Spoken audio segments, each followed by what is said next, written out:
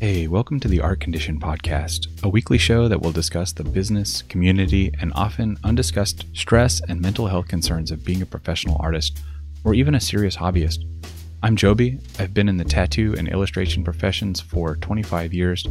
My co-host is Moose, a data analyst, social media manager, and art agent. If you enjoy the content, please consider visiting the Patreon page in the show notes to help support the effort. Or if that's not an option, please like, subscribe, leave a good review, or just share with your friends. And definitely go visit the links of our guests on this episode. Thanks for listening, and have a great day. Let's just assume that it was a success. So I'm going to turn off the starting soon. Let's make this an official thing. Boom. All right. For real. Like I said, we've got Spectra. For real. That's all we need. How are you, Sal? I'm doing good. How about you guys? You look fantastic.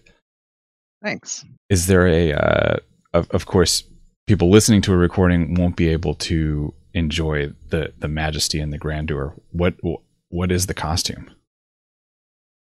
Just me.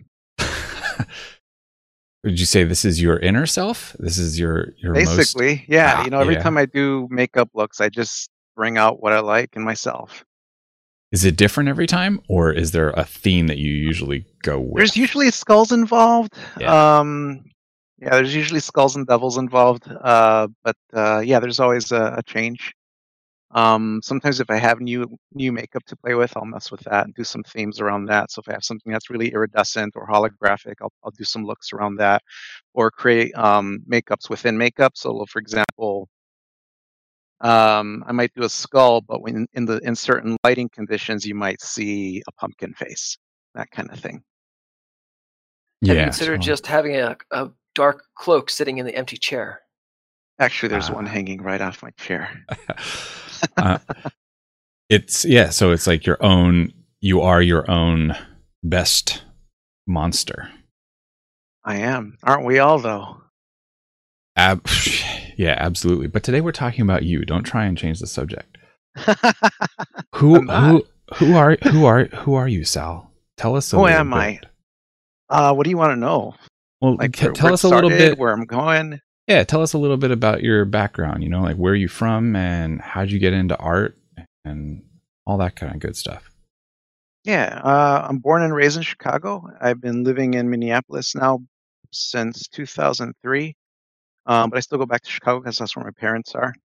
Beyond that, as far as where I started, I was that kid that liked the Godzilla movies and the King Kong movies growing up and all the monster movies. And I think all of that just stayed in there.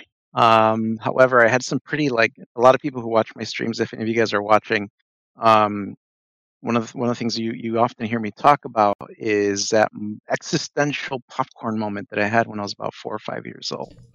And ever since then, I became obsessed with what is consciousness, what is mind, what is it to be, essentially. Pretty big shit for a 4 or 5-year-old kid to be thinking about. Yeah, we're gonna need to know more about that, but in a second. Yeah, I can tell you that story. Yeah, no problem. Ever since then, I got obsessed with that. And, in sci-fi and in horror, those are very reoccurring themes as well. Mm-hmm. The name The Dark Cloak, that kind of organically became a thing when I was a teenager because I always wore trench coats and shit like that. And eventually people were like, oh, here comes the cloak, shit like that. People would say the shadow, those kind of jokes. And so I started putting my artwork online, and I didn't want to just use my real name, right? Because this is in the days where you didn't just put your real name out on the internet because of all that stuff. And Right. I was asking my friend, I was like, man, I want to put my artwork online. There's Epilogue is where I started. I don't know if you've ever heard of epilogue.net. No. Stephanie Law, Jeremy McHugh, a lot of those guys started on Epilogue. That's where I first started posting my artwork, and I didn't know what to do. And it's like, well, why don't you just put the nickname in there? It was like sometimes it's just like, oh, here comes that dark cloak or the dark cloak. And I was like, all right, cool, I'll put the dark cloak. And it just stuck. And I've been working it ever since. It's been about 20 years I've been working that name. But as far as I'm concerned, that is my name. Okay. So that's kind of where organically it started. But a lot of the themes that have been running throughout my life, like the themes of what is underneath, what is beyond, what is below the surface of people, even, which is where a lot of my interest in psychology and philosophy and even politics, I guess, come into play. Motivations, hidden motivations, those motivations that you have that you don't even realize you have. For example, an Mm-hmm. easy one that most people can grasp is the motivation of self-sabotage out of Mm-hmm. fear. That's a hidden motivation that people carry around, and then they get the results that they get, which we're all familiar with what that could be like.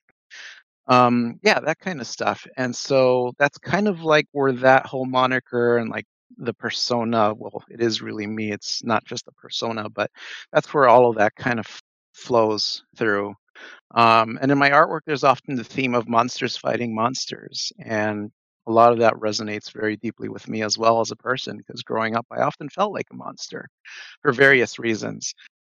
Reasons that I've only started understanding even in the last few years as an adult, as I'm understanding racism and understanding social Mm. dynamics and things like that. Like, oh shit, like that feeling of being an outsider, that feeling of being something that doesn't belong or something that isn't wanted, um, feeling those things, wrapped into my psyche and my personality, but also, much like anybody who's a monster kid usually is rooting for the monsters, and there's always like a little bit of tragedy involved with the monsters, like Frankenstein, Wolfman, Dracula, even more recent monsters, Godzilla, of course. Um, and yeah, so I think all of that expression has just kind of culminated. So everything that I've been picking up along the way, including artists that influence me, makeup people, movies, games, and so on, have basically funneled down to who I am today. And then the last 5, 6 years, I've very intentionally and very specifically harnessed the education of retracing those roots. Um, what was Sal into when he was 4? What was Sal into when he was 12? What was Sal into when he Mm-hmm. was 20? And why? And it turns out a lot of the artists and a lot of the material that I was very obsessed with as a kid, that ultimately creeps into my work, was a lot of it was done by the same people. Oh yeah. Paul Bonner was a big one. So Paul Bonner is actually when I saw Paul Bonner's work, especially his work on Mutant Chronicles, which is like the very cyberpunk sci-fi, barbarism kind of property. I don't know if you guys have ever heard of it. They were in competition with Warhammer. When I saw Mm-hmm. Paul Bonner's stuff, it was very cyberpunk and it was very very colorful, almost cartoonish, but it still had that like gritty realism to it, and that latched onto me big time. I had already seen like Boris's work, Frazetta's work by then, and those guys, like I loved looking at their work, but it was kind of like this over there thing. Mm-hmm. How old were When I you at looked this at time? Paul's stuff, 12, Oh, okay. I was playing Mutant Chronicles and really like looking at the artwork and just obsessing with it. But when I saw Paul Bonner's work specifically for that property, it looked like what I saw in my head. Oh yeah. And something happened, something clicked, and I went, wait a minute, people get paid to do this stuff. And Nice. that's when I started pursuing painting. Because before that, I was like interested in comics, maybe animation. I didn't really know what I wanted to do. I just know that I was drawing all the time, making stuff all the time. I was that kid running around the neighborhood, making movies and shit like that. That was me. Mm-hmm. Um, and learning about makeup people like Jack Pierce or animation people like Ray Harryhausen, all of those dudes.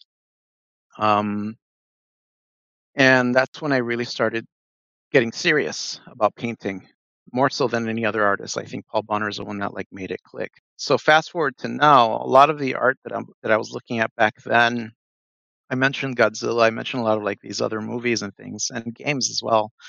Turns out another big one that I didn't know I was influenced by my whole childhood was an artist by the name of Noriyoshi Orai, and I'll put his name in the chat here. Mm-hmm. Yeah, please do, and then we'll include it in the show notes as well when we Awesome. put that up. Yeah, Noriyoshi Orai. I think we've talked about Noriyoshi's work previously, Joby, but for those of you guys who Mm-hmm. don't know, he did do some work for Metal Gear, and Noriyoshi's work is very textural and it's very colorful. And anyone who looks at my work, you'll probably see those influences in there. I do love using texture. I love rendering material, and I do like having a lot of like saturated colors in there. I try to stay away from like lots of black, weirdly, in my work. Ever since I started doing that, I feel like it's brought out more depth in my work as well. Um, But yeah, artists like that. And then the other element that I started retracing my roots on is the real Ghostbusters cartoon. I started I started rewatching some of the cartoons, the old real Ghostbusters cartoon from the 80s, and I realized just how much the background paintings from that show were in my head. Same thing with Huh. Scooby Doo. There's an artist called Walter Paraguay. I love Walter Paraguay's work, specifically on Scooby Doo. Um, and again, I just started pursuing that. And then I started pursuing more of the other artists that kind of influenced them. And also tangentially, I just started doing more homework as to who was involved in what. So, for example, you remember those old He-Man toys, the Masters of the Universe toys? In fact, you Oh could see fuck it yeah. on my camera there. There's Yeah, that yeah, book. yeah, yeah. It's the collection of all the paintings from the He-Man illustrated, the box art. It was all Uh-huh. fully painted stuff. So I've been retracing those roots, getting familiar with who worked on those and kind of Mm. following their careers and what that looked like. A lot of those Mhm. guys worked in animation, funnily enough. But yeah, that very distinct, heavy metal 80s style. I love it. It's basically saturated in my bones, and but not just 80s. A lot of my stuff is very much influenced by like retrofuturism, uh, atomic age sci-fi, all of that stuff. Everything pretty much from like the 30s up to the late 80s, maybe early 90s is where I draw a lot of inspiration from. What happened is about 4 or 5 years ago, I was doing the hustle. I was doing the freelance hustle. You're on the hamster wheel. And a lot of times when you're doing the freelance hustle, you're working for yourself, but you're not really working for yourself. You're working for Yeah. whoever's paying you at the time, right? Yeah, we talk about that a lot. Yeah. And what I realized about that hustle, and also the whole thing about like improving your portfolio, having a website, doing the social media thing, which is a whole other conversation we can get into later. I was looking at that. It's like, well, how is this going to be sustainable for the long term, right? Because you get work, the work comes in, you do the work, the money comes in. The money is essentially already gone because you have bills to pay. You got to keep the lights on, Mhm. and then the work is gone. And most of the time, that work isn't anything yours. It's paid for. It's gone. It's maybe you'll have gallery rights and that sort of thing. Maybe you'll be able to use it for T-shirts and things like that, depending on what the client agreement is. And then that's it. That's it. And then you're still on the hamster wheel. Mhm. So I was thinking about that, and I was like, all right, this isn't sustainable for the long term. I want to start investing in myself. I want to treat my time, my money, even the work that I produce, because I also do music and everything else, as some of you guys know. I'm like, this all has to be for something to take care of like future self. So a lot of what I'm doing now is to take care of future self, so that I'm not eating cat food when I'm 65. You know what I mean? Yeah. If you don't mind me asking, like, how is the difference in income from when you were doing the treadmill to you working for both now and for the future? How is that in your Well, immediate? it's a roller coaster either which way, but to be honest, it's very similar. It's very similar. So here's what happened. So when I was having that inquiry with myself, I sat down. I was like, okay, we're gonna need to have a come to Jesus talk with myself and like figure this shit out because this isn't gonna work. Um, and the first question that popped into my head is, who are you trying to impress? Right? You're doing this portfolio, you're doing all this stuff, you're getting these different client gigs, all of that stuff.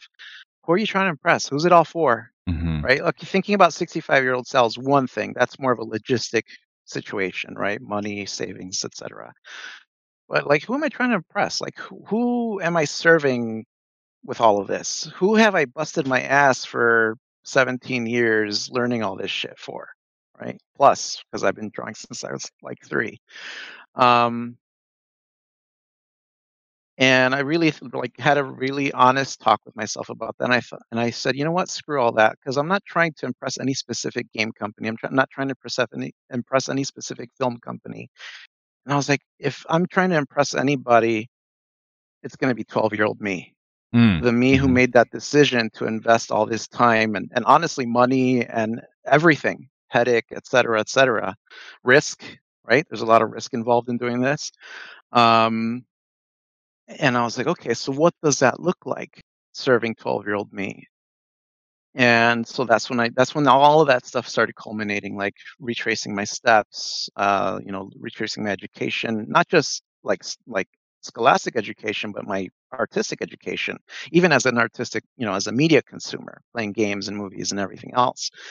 And that's when I made that decision. So here was my plan. I was going to take 6 months off to just work on my own stuff, because I have properties that I've been writing and building since I was like 15. I have this thing called the Zetaverse. Some of you folks have heard me talk about the Zetaverse before. The Zetaverse takes place, as I like to say, sometime after the future happened, which started in 2005. That's the joke, right? It's like that kind of VHS, very retro, like something you'd see at the video store kind of deal. Mm-hmm. And I was like, okay, I'm going to take 6 months off just to focus on that, to at least build something for myself, right? And then I can maybe try to do something with that. And I revamped everything. I revamped my website. I revamped my Twitch stuff. I revamped my branding, essentially more or less to what you see now. I didn't last 6 months. I lasted 2 weeks. Oh. Because what happened is my stuff started making an impact in a way that I hadn't seen before. I started getting more client calls, emails. I was starting to get more inquiries. My work took off way more than it did when I was trying to do like the hustle thing. This is and so I didn't get to. Yeah. I don't want to interrupt you. I was just going to say, yeah.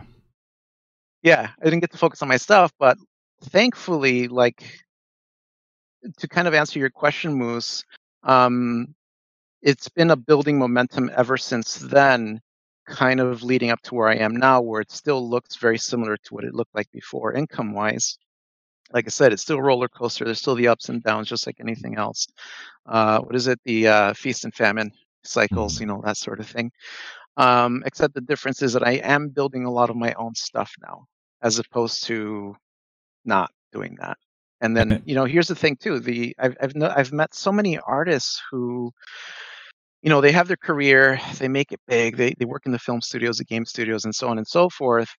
And then they reach like 55, 60 years old, if they even last that long in the industries. And then they're fucking done. They don't want to do it anymore. They want to paint even for themselves. They're just like, yeah, I'm sick of painting. I'm sick of doing this shit. They get burned out, or they get, chewed up and spat out by whatever experiences they had along the way.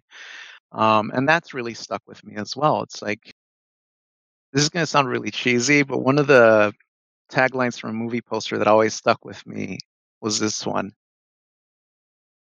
It's all men die, yet few live. And I was like, holy shit, that is so fucking true. Because so many of us just go through the motions. That is fucking Braveheart. That's right. Can I swear on this, by the way? Oh, yeah. Please okay. Do. We encourage it. All right, awesome. Yeah, it is Braveheart. And I saw that poster and I was like, whoa, when did Braveheart come out? 94? 93? Something like that, yeah. Yeah. So I was like, 14. Oh, just lost Moose. That'll happen sometimes. He'll be back, don't worry. Okay. All right. Yeah, I saw that one with that poster and it stayed with me. And I was like, that is so true. Like, what is it actually? And, given everything else I said about my obsession with like being and all that stuff, consciousness, mind, growing up, it's like, that is so true. Like, everyone dies, but one day this all ends. So what do you do in the meantime? And so many people go through their lives just waiting. Mm-hmm. Essentially, for that sure. time, and then when their time is starting to run out, they have midlife crisis or whatever else, because they feel it. So yeah, that stuff was really formative for me. There's a couple of things in all of what you said that I feel like would be worthwhile to linger on just a little while longer, because there was one thing that I felt pretty deeply that like really hits hard for me, that I can't say that it's really been crystallized in the way that you said it, because I've heard it stated similarly. Watching a lot of One Fantastic Week, you would hear those guys talk a lot about like, what were you into when you were a kid? Those are the things that like really inform you the most, whether you're paying attention to them or not, or how much you do indulge those resources and reference points. They're hitting you in some, they're knocking on the door one way or the other. Right. But the way that you put it, that I think puts a particular bite to it, but not in a bad way, is impress 12-year-old me. Mhm. Like not even as much as like, well, let's analyze what were we into when we were 12 years old, but actually make the active effort to be somebody that kid would think was really fucking cool. That Yeah, the way I really actually said it was do something that'll make 12-year-old me shit his pants is really what happened. That's the way I put it. But if it became impressing 12-year-old me, like the yeah, shorthand version. right. No, that Yeah. I feel like a deep emotional resonance with that, because that happened, just speaking personally, that happens to be a big Mm. part of like where I'm at now, is coming Mhm. kind of, it seems maybe like going through a lot of the process that you have recently gone through of analyzing a lot of those kinds of things, but then also mixing them into a lot of like where I'm at now with like being a father and raising a child myself now, and it's like this weird harmony that's happening between old childhood inside, you know, like the kid inside me, and then the kid that I see growing up from me. Anyway, that's a whole other thing. Yeah. But the other thing that you said too, that we get a lot of I hear repeated. I know Moose has too. That when you start doing your own personal work, you actually find that people start taking. That's when artists that have gone through that process have often found that's where they really start getting the most interest and start finding more of the type of work that they want to do with like clients and like getting hired and contract work and stuff, is when they are really spending the time putting out like all of their like most like personal work or whatever. And it seems counterintuitive that like, well, if I do the stuff that like is just for me, that's somehow going to equate to Right. a paycheck. And people are like, it certainly, even for me, like having heard this over and over and seeing it play out over and over, it's still hard for me to like have that faith of like, you gotta figure that out. You gotta take the time to do it, and people will like that will start showing people, you know, what you're really capable of, and they will want you for that. I think it resonates on the themes of authentic self-expression, which is probably one of the hardest things to achieve in life. Also, knowing yourself is one of the hardest things to achieve in life. Mm-hmm. And I think that's where it comes from. It comes from this innate honesty that starts showing through in the work. And when that starts coming through, I think the flow is more natural, I would say. When I pay attention to other people, when they're hitting that zone, um, there's something special there. And I think that's the lightning in a bottle, right? One of my good friends says, Christian Hernandez, I'm not sure if you know him. One of his little sayings is, art is a lot like a fart. If you force it, you're going to shit yourself. I mean, that's pretty good. So do you think Yeah. that you said that you went through this process of, you know, really like mining your own data, so to speak, and finding out, you know, what it is that is underneath all of those layers that's knocking on the door, like I said before. And you got really invested in personal work, developing this world building project. But then that didn't care. The momentum of it altered a little bit when you then started getting a lot of like interest from clients and stuff.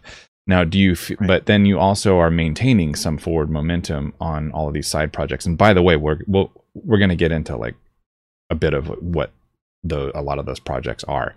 Sure. But do you feel like you're still on do you feel like you've been roped back into the treadmill, or do you think that the quote unquote treadmill is like less debilitating because you still have these outlets and these avenues where you're still in touch with, like, you know, the true source? I would say that it's still a treadmill, right? No matter what. I mean, life is going to be a treadmill of some form or another because we're getting older constantly. That can't be stopped. Life is going to keep on lifing. I think the difference is that it becomes a treadmill of your design. You get to say who you are on that treadmill as well. And also, the treadmill ultimately has a purpose. For me, it's about building for the long game. You know, for future self. Like I was saying earlier, that's like the logistic, hopeful outcome is taking care of that guy with as much as I can right now. And And to answer the other part of it, you mentioned about the burden of the treadmill. Yeah, I would say it does alleviate it quite a bit because you're doing stuff you love. And Hmm. when you're having fun, time flies. Um, and I think kind of going back to what you mentioned earlier, Moose, and what I was talking about, like it building to where it is now. One of the things that's really awesome for me is that it's starting to self-propagate. So a lot of the work that I'm getting is work that essentially I would be doing anyway, right? Like that Star Wars piece I was working on not too long ago for Monsters of Merca. They had me doing an homage to the Hildebrandt brothers, that Star Wars poster from New Hope, Hmm. as a D&D mashup, and they're also some of my favorite artists. So me getting to basically like fully immerse into that poster, yet problem solve everything I needed to problem solve for their property, was a blast. And in a lot of ways, it's the kind of thing I'd be doing anyway. Because I've done like some of those Frank Frazetta mashups where I had Finn and Jake doing the Death Dealer, the Death Dealer painting pose, um, that sort of thing. So it does get easier, and also I'm attracting more people that are essentially in the same boat as I am. So I guess it's like one of those like attracts like, even like you guys. People who are having the same types of conversations, the same type of journey. Also, this whole pandemic has turned everything on its head, and with all the challenges that it's also brought a lot of opportunities and potentials and possibilities for people like us and smaller companies. And I think one of the things that really made me pay attention when this whole thing started, and this is yet another shift that I'm making with my work and my art and my life career, I guess, um, is that right now we have what most advertisers wish they had, and that is a captive audience. Because so many people are staying indoors, so many people are staying at home, so many people are consuming media at a rate that we've never really seen before. Now, Hmm. um, and when I started, kind of thinking about this, I thought it's another opportunity for me to take things for myself to the next level with the mentorship stuff, for example, that I do. Because there's so many people who've lost their jobs, who suddenly now have the time to work on art, or who are just stuck at home all the time, so they have time to work on art or write their stories and build their own properties, or who are sitting there facing their shit. A lot of people are having to face their personal demons right now, and for a lot of people, it's tough. A lot of my mentorship, crosses over into that stuff as well. But for me, where I'm kind of shifting into is the idea of not just being like a freelance artist or like limited to that bucket, but more of the idea of like being an entertainer. So that means being able to funnel in even more of my music, even more of my content, the artwork, of course, the property that I'm building, storyteller. Pretty much at the heart of everything that I do, this is another thing that I figured out really early on in life. At the heart of everything that I do, it's all storytelling. The makeup is a story. Doesn't matter if you're sculpting something, doesn't matter if you're creating a concept, doesn't matter if you're creating a technical diagram for an industrial machine. There is a story being told in that process. And that's essentially what I've kind of boiled everything down to, that it's all stories and experiences that we're creating, regardless of the medium, and regardless of the vehicle that we're telling those stories and creating those experiences in. And that's Hmm. where I operate. One of the things that, kind of retracing back to, teenage me, younger me, um, a book that had a tremendous impact on me. It was a random find at a dollar store, like a dollar a day at a strip mall. It was the Making of Terminator 2 book. In fact, it's back there. I could probably pull it out if you guys wanted me to. But the Making of Terminator 2, and it covered everything about the movie. It covered storyboards. And it was remarkably thin, considering how meaty Terminator 2 is. But it covered everything. It covered prosthetics, makeup, the fact that they were building miniatures for a lot of the chase stuff, or like the nuclear holocaust scene. A lot of that was all miniatures. All the puppetry involved, all the design work, the concept art, matte painting, like all of these disciplines, and never mind the CG and everything else too. Um, that came together to craft that film, and it's one of the best films ever made, right? Terminator 2, like anyone who sees is like, holy shit, there's a lot going on in this film. And that again, like, look, oh, so that's when I was able to put a name on the guy who created the dinosaurs in Jurassic Park and the Terminator and the Predator and like all of these creatures that had been favorites of mine that I obsessed over learning how to draw and like memorizing and all that stuff.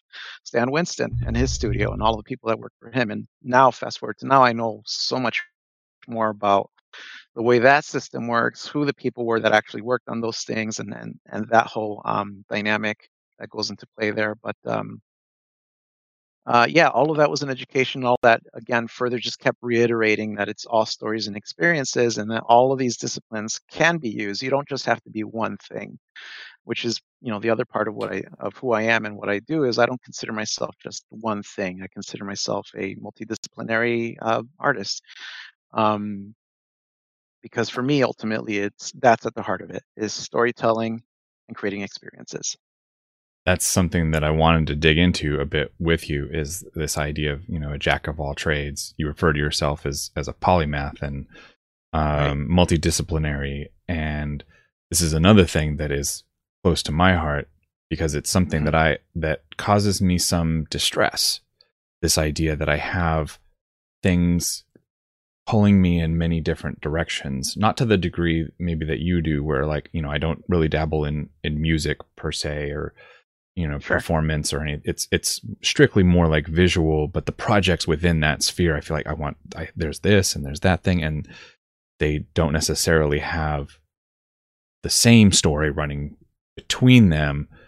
And it's agonizing for me to try and decide what is the thing that I should be focusing on, what's most telling my story. They always like talk about like tell your story, and people like will like respond to your story or whatever, and I'm like, they will come.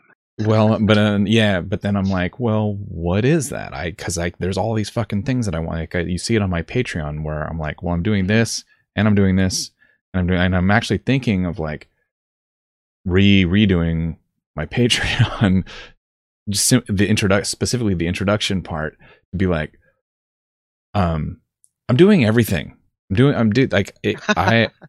So help support me and help me do all of it, because it's like I can't tell you that this is the thing that I'm doing because next week it's going to be something different. That's not to say that one thing gets abandoned, but right. I can't just be this thing. And what I'm hearing from you is that like that's like encouraging me in this regard, is that like that like the jack of all trades, the polymath, the multidisciplinary outlets, that can be the story. Like that can be just like who you are. Just own it and embrace it and promote that as your, dare I say, branding. That's the thing. Here's my advice. People that want it. Yeah. Well, here's the thing. My advice there to answer both of what you guys both said. Find your anchor. Figure out what the anchor is. Why all of those things attract you, and what is it that you want to do in all of those things, and what's the common line between all of them? There's got to be a common thread between all of them. It might just be you. Maybe you're the common thread, but it could be a theme. For me, it's very much. I would say psychological horror, I think, is probably the common thread between all of it. But the anchor at the heart of it for me is storytelling and experiences. I like doing that. Man, that makes see, this is good advice. I'm not arguing with you. It's just like I'm speaking strictly for myself. Sure. That's like, it's when I hear pieces of advice like that where I feel some pain, because then it's like, and I don't want this whole thing to become like an emotional support group for me. But I hope that maybe it can help some other people too, just by me talking some of this out.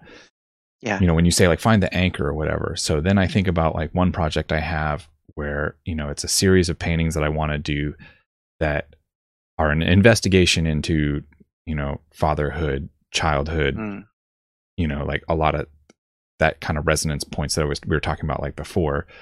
And then like I have this other idea for reinterpreting Star Trek as if it were medieval spacefaring vehicles, so cool. like where And then and I'm like, yes, this is good advice. Find the anchor.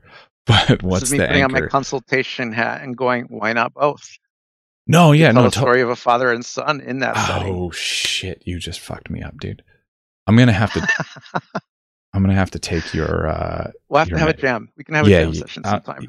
I feel like I should. I owe you like purchasing one of your mentorship tiers in Patreon as well. So, but we're gonna talk more about that as well. But you stream on Twitch, and every time I go to your Twitch stream, it seems like you're working on something different. Again, all these like varied disciplines that you're in. One of the more there's many interesting things about your stream, but it's one of the exciting things about going there is like, what's the dark cloak up to today, right? You also always have like lots of people, like whether you're co-streaming or you have them in your Discord, just being on voice chat. There's always interesting conversation. It can also get like really silly and lightheaded. It's just a really great place to be. So like just a shout out to that. Everybody should go check that out. Thank you so much. So how do you keep from? This is another thing that I struggle with. Others too. How do you keep from going crazy? From keeping it all balanced? You have all of these things going. Finding the time. You know what I mean? Time management and making sure that you give over enough time to make sure everything is sort of like progressing at a reasonable momentum. Is the tricky question, isn't it? Yes. I've stumped you finally. So that is the tricky question. So this is still like a work in progress that I'm learning, but one, hey Ian knows this. I've been working on practicing learning how to ask for help. That includes on my creative projects, as well as learning how to delegate. That includes also my creative projects. So that's starting to ramp up and that's starting to build up. But for my own self-management and around that, what I'm realizing is small size bites, right? Or bite size milestones. So like the initial thing, what can you do in half an hour? What can you do in 1 hour? What can you do? You know what I mean? Can you set a day aside just for the one thing that you wanna move forward? But small steps. Break everything down into the smallest steps, and it kind of ties into one of the other, I guess, philosophies that I've been carrying for a while now, for a few years, ever since I first heard it, is the be 1% better every day philosophy. And it's a very abstract thing. It's pretty absurd when you really think about it. There is no way to quantify being 1% better, than tomorrow, right? But as an idea, as like a baseline, or as like something to fall back onto, 1% better can mean anything. It can mean today, to be 1% better, you're gonna organize your closet. You're going to organize your art files. You're gonna organize your brushes. You're going to, you know what I mean? Like anything that helps do the housekeeping in your headspace, because obviously our headspace affects our creative space. If it means clean up your studio space, and if that's what it means to be 1% better, then that's what you do. It's how they say professionals show up. Yeah. It's not just about being there. It's about actually showing up. It means bringing it, right? Yeah. Like when I've worked in theater, when I worked in film, when you show up, you're being physically there is not enough. You got to be there, present, to be able to adapt and maneuver around what's needed from you, to answer people's questions, to handle breakdowns when they happen, because they will fucking happen. It's the same way. It's find all those little 1% ways that you can help yourself show up and be in that zone. So, for example, there's going to be times you're going to sit down to do art because you have deadlines and you're not going to want to. That's been happening to me a lot this year with everything that's going on, this pandemic and everything, this undercurrent of the world's on fire. And, you guys have all seen that meme. Anybody want to buy some art? That whole thing. Yeah. That undercurrent's there, but it's like just whatever little bits you can do to help yourself. That might be the 1%. But anyway, all that aside, pedantry aside, if we subscribe to the idea that you can be 1% better every day, right? In 300 days, you're 3 times better than when you started. as a surreal abstract idea. Now, let's say you fall off the wagon a couple of days here and there, and maybe over the course of 300 days, maybe you've kind of slacked off a total of like 30 days here and there, right? Like cumulatively, you're still 270 days better or percent better than you were when you started. Like if you look at it that way as an abstract thing. So when you slip up and you have a day of just like slacking off and just whatever, sitting on the couch and playing video games, most people fall into the habit of beating themselves up or feeling guilty while they're doing those things. Sitting there playing a game and feeling guilty about it, sitting there watching a movie and feeling guilty about it. And then you don't end up enjoying what the fuck you're doing. So why even bother doing it at all, right? It's like you're on a diet and you're eating something you shouldn't be. You don't even enjoy what you're eating, right? You feel like shit afterwards. You're sitting there like you're getting away with murder while eating a fucking slice of pizza. It's like, no, man, like manage that shit. Have a cheat day. Do whatever you need to do. Just don't let the long term get thrown off course for the one slip up that you had. And it's the same thing with the 1% mentality. If you have an off day here and there, it doesn't matter. It's just 1% that you didn't gain. There's still more percentages to gain. What you And just it's said, it's about the long game. Yeah. what you just said reminds me of a friend of ours, Art of Blake, where Blake.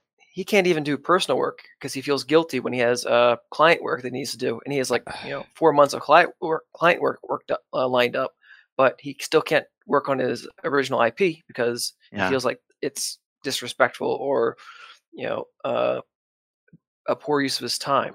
I suffer from the exact same thing. So Sal, what's your advice to people like in Blake and my position? And take maybe my mentorship course. Okay, and maybe that'll be part of That's the easy answer. Well, that's the short answer. Honestly, like the quick answer to that is build a better relationship with yourself. For me, things like imposter syndrome, guilt, comparison, all of these things have fallen to the wayside a long time ago. When I realized the way that I was behaving towards myself, towards my work, towards my art, and how I was doing were the things that I would not tolerate from anybody else. Like very simply. So, go ahead. Yeah. No, go ahead. What are you gonna ask? Well, I was gonna ask for like I love the head game stuff. I'm definitely not trying to say like hand wave that away. Right. But do you have thoughts on practical implementation? As far as like scheduling or like what's an actual a task, a physical task, like the head game definitely being part of this. What are things that people can do that they can start doing like tomorrow to either whether it's time management or like you said delegation or whatever, like what are some practical behaviors that people can start doing immediately that will kind of scheduling for sure. Yeah, definitely. But the thing with answering a question like that is that there isn't a one size fits all solution to these issues because everyone's different. Everyone responds to things differently. Some people don't respond very well to structure. There's some things about myself that I don't respond well to, like having a scheduled structure for. And with the experience that I've had with myself, essentially, I've learned how to outsmart myself to know what things I should schedule rigidly and what things I should just kind of leave lax, and that works for me. But if I were to tell somebody else to do the same thing, it could fail spectacularly. My good friend Jessica Fong turned me onto this talk. I think it was a GDC talk. It was about game development, but it was pretty universally adequate. It was talking about how all advice is bad advice because there's always so many variables out there at play. Never mind like the internal variables of like what a person's head game is like or imposter syndrome or all of these things, but also the external factors, right? Like, I don't know, pandemics and riots and all of these other things.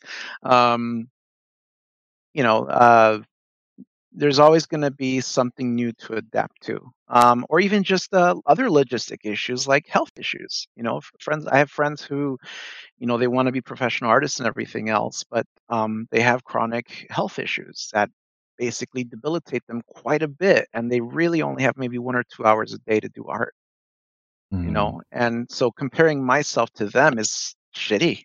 It's just not fair, because I need to recognize that they are where they're at. So it's more about each individual having the awareness to be adaptable to do what is required for their specific set of variables, right? So like, they talk about the hand that you've been dealt. Everyone's been dealt a very different hand. Saying, hey, check out that ace, or hey, check out that 5, you don't need it, isn't going to help everybody at the table. But yes, schedule management is good. Managing your head game is good. Like I said earlier, setting up, small attainable goals, maybe that you can achieve one goal a week. That's even a small one, like a character sketch or something like that. Start there. And as you build that momentum and you build that familiarity with your own self and your own systems, you can then manage yourself more effectively. You said a couple of things that make me think of common themes that we could maybe find amongst people, where you're saying like all advice is bad advice, and each individual situation is going to be too unique to give specific advice. Right. But a couple of things that you mentioned make me think of some baseline common denominators. You mentioned something about tricking yourself. And so I can't remember exactly how you put it, but something to the effect of, outsmarting kind of like yourself. Outsmarting yourself, and kind of like identifying, like where the sticky points are. And so in that, like I think of something that I heard a long time ago in reference to something that wasn't particularly art related. Permaculture is a word that people could look up and look into. There's a lot of valuable insights in there, and one of them was like, the problem is the solution. And so just using Blake as an example, I hope he doesn't mind. He has some guilt about setting like deprioritizing client work for the sake of personal work. So I wonder if there is like a head game in there that Blake could play with himself, or I could use myself as an example in this situation too, where you make yourself your own client. You treat yourself as, as like you owe yourself time as well, and so then you schedule time for this particular thing, and you like try your damned hardest to treat that in the same way that you would any other client work. Like if I don't do that, there's a client that I'm letting down. They're never going to hire me. They're going to stop coming back, and I'm going to miss out on all of these other opportunities that could have stemmed from it. Like if you're going to give yourself, if you're going to give yourself a guilt trip, give yourself a guilt trip about letting down your inside client. Make the counterproductivity work for you. When I say about always be this is something people on my streams have probably heard me say before, but it's like always be a professional, right? Even to yourself. And that's the whole thing about showing up. Show up for you too, right? Because if you don't advocate for your own stuff, your own characters, your own stories, your own dreams, all of this shit, who the fuck will? Right? And if you're not advocating for your own stuff, right? Putting your own stories out there, your own messages, or even just like the things that inspire you, be the change you want to see in the world, that whole thing. If you're not doing that for yourself, even if somebody else comes along and says, hey, Joby, hey, Blake, hey, I believe in your stuff. Hey, Sal, I believe in your shit. You should be doing your stuff and draw your characters, and I want to see more. If you're not fucking doing that for yourself, it's going to be a headache. You're going to struggle. It's going to be even more work, because guilt and all of that stuff, I mean, that's work. That's an expensive energy. Are you invoicing somebody for your guilt? Probably not. I wish I could invoice people for that stuff, but yeah, if you're not invoicing somebody for it, don't fucking do it.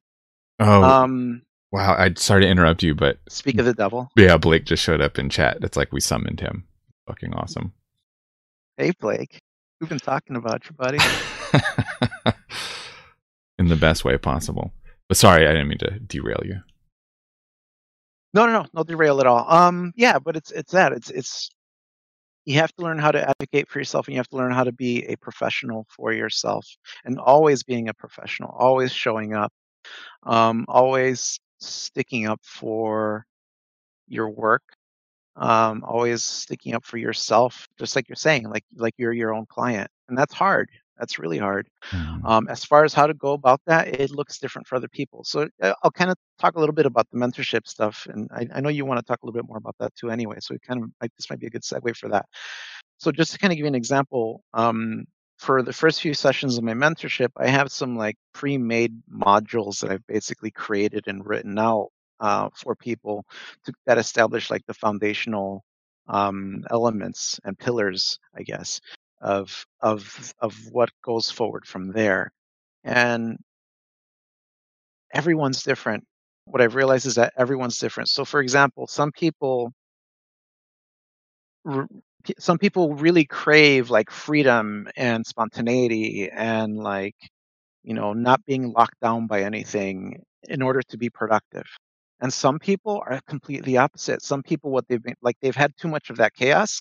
What they want is a more militaristic, like structure, order, like everything's very boom, boom, boom, boom. And that's what works for them to be productive. But it's like, figuring out the programming, figuring out the script that's running the show, what's driving the bus for each person as well, because that's different as well. Kind of like what we talked about earlier about hidden motivations, right? Or Mm-hmm. covert contracts, I think they're sometimes called. Where someone's, for example, someone's covert contract or hidden motivation might be fear of success. It's really easy to say you're afraid of failing, but fear of success is far more insidious.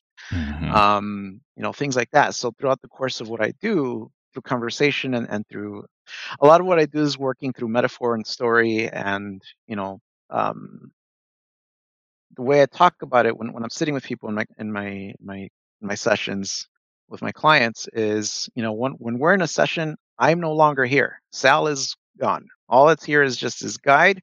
You got your abyss, and we're going to dive in and we're going to see what we find. And my job is to figure out where the bad smells are coming from, because the philosophy that I kind of built this from was the idea that um, the longer you stand knee deep in bullshit, the more you will get used to the smell. Mm-hmm. Yeah. But it's worse. Not only do you get used to the smell, eventually you defend your pile of bullshit. Eventually you're like, well, my pile of bullshit's the best bullshit. You don't know me, blah, blah, blah. You know what I've been through, right? And that pile of bullshit's warm and it's comfortable and it's known, right? It's known, it's a known quantity. Stepping out of that pile of bullshit and walking somewhere else is scary, because people ultimately fear the unknown. Again, there's that whole dark cloak thing about what's underneath, what's beyond, what's in the abyss, what's in the void. That's where a lot of these themes that I'm about come from. It's what's behind that. What is behind yourself, or what you think Mm-hmm. is yourself? Is that really you, or is that a third grade teacher that told you one day that your art sucks? That sort of thing. Yeah. And You know, it's hard to disentangle those things too. So I think that's a lost train of thought. Keep it, something to keep in mind, just as like a way to start seeing your way into it, is like there could be one little thread that leads to another, but it shouldn't be taken on as this process necessarily of like, you're going to wake up tomorrow and okay, now I've identified all of the things that are, as you say, in my pile of bullshit. You gotta kind of take it slow. I think that we will come back to more of the philosophical end of things, sure. and your mentorship and how you approach that. Just one really Go addendum ahead. Go ahead. About what you just said. Like the final little nugget on top of that is the cherry is the on top. idea that everything is the cherry on top of the pile of bullshit. Yeah. Is the idea that everything is practice. We often think about practice towards positive things. We practice riding a bike. We practice art. We practice driving a car. we don't really think about how we practice shitty things. Like we Mhm. practice being angry, we practice sitting around being upset, we practice feeling sorry for ourselves, we practice comparing our artwork to other people's. We practice feeling guilty about doing the things that we want to do instead of doing the other thing that we should be doing. All of that stuff. It's practice. Everything is practice. So once you start realizing that everything is practice and a habit building, and removing like the judgment from it, just realizing it like as like a programmatic uh, logistic, right? You're like writing a script in like code. You're writing code out, and the more that code runs in your system, the more efficiently it's going to run. Well, if Mhm. you've had a lot of practice feeling guilty about shit, that's going to be a really well practiced script, and it's going to be in your page file, always accessible no matter what, right? Mhm. Um, and that's how I look at it. For me, like kind of just really quick self disclose here. Um, the thing that I realized, uh, quite a few years ago was that I was an expert black belt level master, high tier 10 level criticizer and complainer. I complained a Mhm. lot. Give me any fucking thing and put it in front of me. I will find a way to nitpick it to death and complain about it and tell you why it's shit.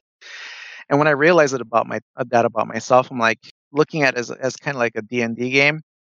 I'm like, man, I've invested a lot of experience points in this tier. Is that something that I really want? And I can't respec it, right? I can't make a Uh-huh. new character. Like you're saying, I can't get up tomorrow, and now that I know that, I can just stop doing that. It's not going to happen. So how do I flip it?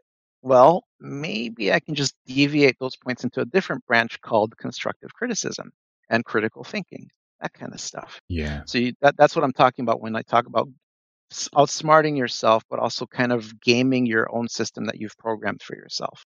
I Yeah. And had a that's similar situation where I would always find problems with things, but I found it was a whole lot more useful to, after you find a problem, you find the solution to that problem. Mm. yeah, Right. Yeah, totally. It's be proactive about it. Um I love the tech tree analogy, of like where you put your skill points, like yeah, in Warcraft and a whole bunch of other games, have tech trees of like you get your little skill point when you reach a certain level, and it's like where are you going to put it?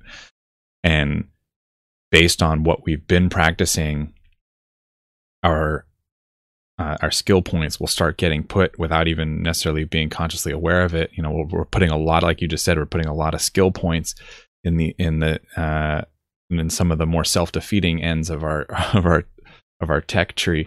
One thing that I've come to start thinking about it as is friends, or people that maybe not friends, people that and all of these like internal voices and internal habits and practices are people that so there's sides of yourself that that are friendly to you, that are like healthy for you to hang out with. They're encouraging, they're supportive and nurturing and all that kind of stuff. And then there's sides of yourself that are real counterproductive, real toxic, real like not good people to be hanging out with. right. But maybe you have something, just like there might be people in your life that are counterproductive, but it's like hard to disentangle yourself from them or whatever. Those things that are inside you can be very much the same way, even worse, even like more seductive and powerful because they're inside you. They are you. And you've spent so much time getting used to and hanging out with these people that say shitty, terrible things about you to your face, abusive things to your face. And you're just like, And you believe them because they sound like you and they wear your face.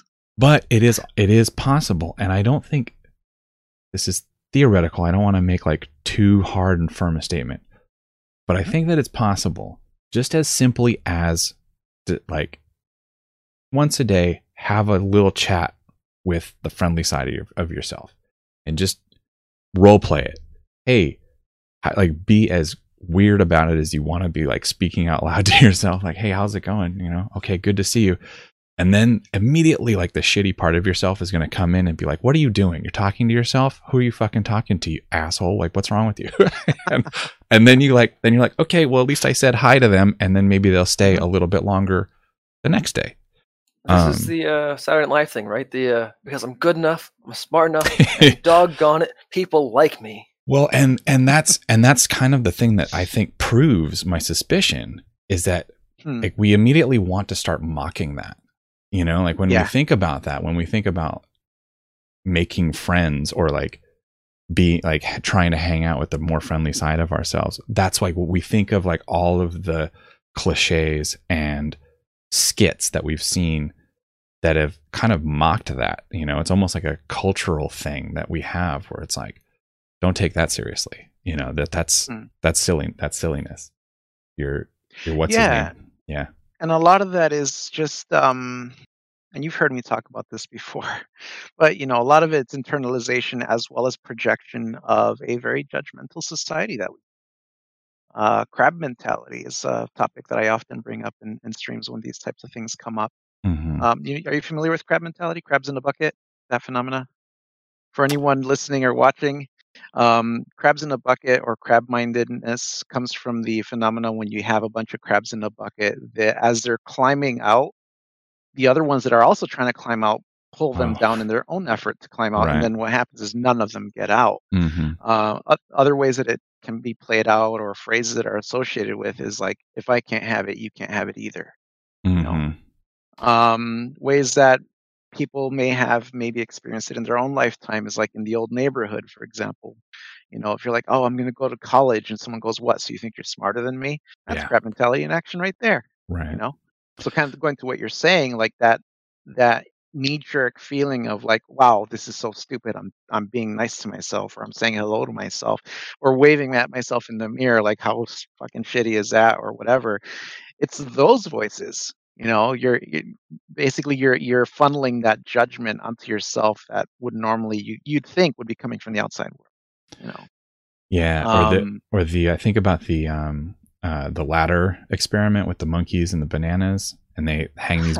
Do you know that one? They hang the bananas from the ceiling, and they put a ladder like right underneath it. And of course, the monkeys go up and get the bananas. But then they teach, I don't know, like some small handful of monkeys in the troop to like, that's not okay. Like if you go up the ladder, you get punished somehow. Oh.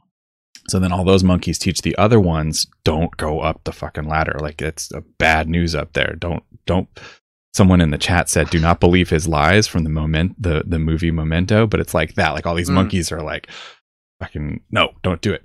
So, and then they gradually like cycle one monkey out for another until the original troop is totally gone. And it's new monkeys that have never learned like the original programming, but they're all still following this methodology. Of, right. Or the experiment with the buzzer where everybody stands up and then they sit down when it goes up again, or the bell. Oh, that one I don't know. It's like a reception. Oh, it's like a reception area. It's like a dental office or something. It's like a reception area, and they'll have a couple of actors just sitting there, and then someone will be there for their appointment, and like they're all waiting, and then the bell goes off. So two people are plants, and the rest of the people that show up aren't plants. And a bell goes off. Whenever the bell goes off, people stop what they're doing and they stand up.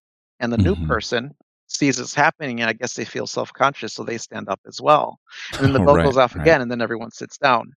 So then what happens is, as the group is growing, as new people who are part of the experiment show up to join for their appointment, that isn't really going to happen. Like that is the appointment, them being there for this fucking experiment. Every time the bell goes off, essentially what eventually starts happening is even the new people look at the or what, you know, the I guess the old new people start looking at the new people, looking at them like, hey, you got to stand up. And somebody will go, well, why? And they'll go, I don't know, but everybody keeps standing up. And so that'll happen. That'll keep happening, and it'll keep happening. And next thing you know, you have 10 people standing up and sitting down whenever a bell goes off. And then like the experiment closes, and then they explain to them what just happened. But seeing that play out, and the way people, like the dynamics that play out as a result of that, is really fascinating, because you kind of see people getting mad when someone refuses to stand up. Right. You know, like, well, why isn't that guy standing up? Everybody else is standing up. And then it just starts shifting the dynamic in the room really quickly. And it's just really funny how something as innocuous as a bell chiming and people standing up or sitting down can just change the dynamic of a room. It's bizarre. There's a real life version of that at football games with the not the national anthem, but they play "Proud to Be American" before every football game, and some people stand up and other people won't. And you'll see some of the people that are standing up looking at the people Like, there's no like actual contract that say you have to stand up during the recording, but some Right. people get offended by it if you Social pressure Right. is insane, man. And it It's occurs to me, like, ridiculous. it occurs to me, you know, as I'm thinking of, we're telling these stories about, you know, studies and things that we've heard or read about or whatever, and I'm thinking of more, like, as you're talking, other examples of ones that I've heard about, and there's so many of them, and it's occurring to me that it seems like there should be more, like, a greater effect, like, for as many of these kinds of studies that have been done, like, shouldn't there be a greater effect on society at large, you know, for what we've learned? I understand that, well, like, the human condition is powerful enough to work against it, but man, like, we keep getting example after example after example, and, you know, like, the more that, it almost seems like the more we understand about how people interact with each other, the less we put into action the lessons that we learn from these things. Like, why do you think that is? The reason I'm smiling is because there's this fantastic documentary that covers exactly what you're talking about. It's called A Century of Self. And what Write that this down. documentary talks about, it talks about when Freud's nephew, I can't remember the guy's name. I think Ian knows what his name is because we talked about it before too. Freud's nephew basically brought a lot of Freud's hi Ian, brought a lot of Freud's theory into the world of advertising in the 20s and 30s. And basically, it's all about psychological emotional manipulation. And we are trapped in these systems. And another thing that I would recommend people look up is sick systems. I'll write this in the chat as well. Sick systems are fucked up. A lot of times, sick systems are associated with like employers and like personal relationships. Edward Bernays, yep. And but anyway, so the world of advertising used to be where it's like, you know, this is a quality product. It is, you know, handmade. It's made with durable materials. It'll last you 25 years, blah, blah, blah, blah, blah. It's all about like the craftsmanship and the durability and all of that stuff. That's what advertising used to be. Yeah, they had like the catchy slogans, and yeah, there was a lot of like snake oil and all that stuff, but it was all about the way that things were sold to you, even if it wasn't true, was all about the craftsmanship and about the value that you're getting for your buck. And it went to every savvy consumer knows that if you know about electronics, you're going to have this gizmo in your collection. You're going to have this on your backpack. And anyone who doesn't have this backpack, you know, will be judged badly. And it became about the social dynamic. Right. You know what I mean? It became about looking good. It became about playing into that part of people's emotional psychology. And so fast forward to now, watch the documentary. It's packed. I mean, it's like a 4-hour documentary. It's like, I can't even paraphrase all of it, but a lot of it is talking about that, is how advertising and everything went from being about logistics to being about feelings, and then ultimately how that trickled down into everything else, into propaganda, into the way news bulletins are crafted, the language that we use in these things, the war effort, how that got influenced by all of this stuff. They saw the success in the propaganda. model, and they're like, use this everywhere. Absolutely. If you guys look at like the Nixon era and the protests around Nixon era in Vietnam and everything, how, you know, when somebody uses the word hippie, right? What comes to mind? Asshole. Usually it's like the dirty, unwashed Yeah. hippie and like, you know, the hemp sweater and like dreadlocks and what the fuck else ever, right? White dreadlocks. White dreadlocks, all of that shit. And that's all just like a cartoon essentially that was created by the Nixon administration and the people who were for the war. The dirty, unwashed hippie trope came from that.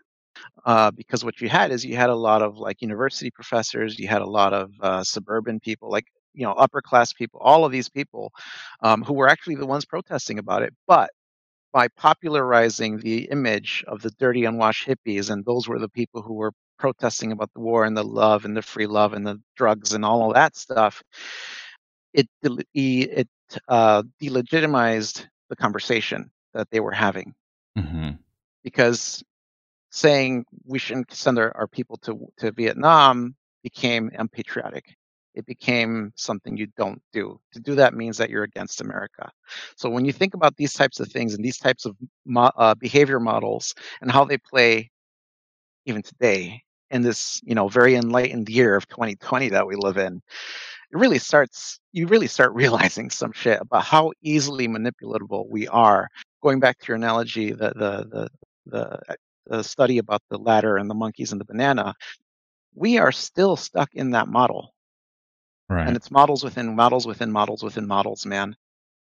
It's models all the way down. Yeah, there's also an effect. What is it? Epigenetics? Is that the one where like the mouse that runs the maze will have offspring that will run it a little bit faster? Oh, yeah, like the concepts of genetic memory and that sort of thing. Yeah, and I'm sure that there's a bit of that at play too, where it doesn't even this is something that I think about a lot too, where it doesn't necessarily have to be like the boogeyman, that's like orchestrating like all of this, puppet mastery or whatever. It's just like this snowball effect where what his Edward Bernays, as Beth mentioned in the chat, was Freud's son, or wait, no, nephew, who like kind of made the connection between advertising. Everybody saw the success in that. Let's reuse that format for all of these other purposes. Boom, now you have a slightly bigger snowball that's rolling down the hill, and it just keeps picking up bodies as it rolls down and rolls down and rolls down until now here we are, where the greater sociological effect is like, not only is it political propaganda, but we've now internalized a lot of these kinds of things, and a lot of this, and especially when you tie in another thing that we talk a lot about is, the stigma of the artist, and how that's not even a respectable way to make a living. Why would you do that to yourself? And you're breaking your mother's heart. So you put that together, with this, weird nebulous propaganda that you can't even like point to its singular origin, and now you have the tortured artist.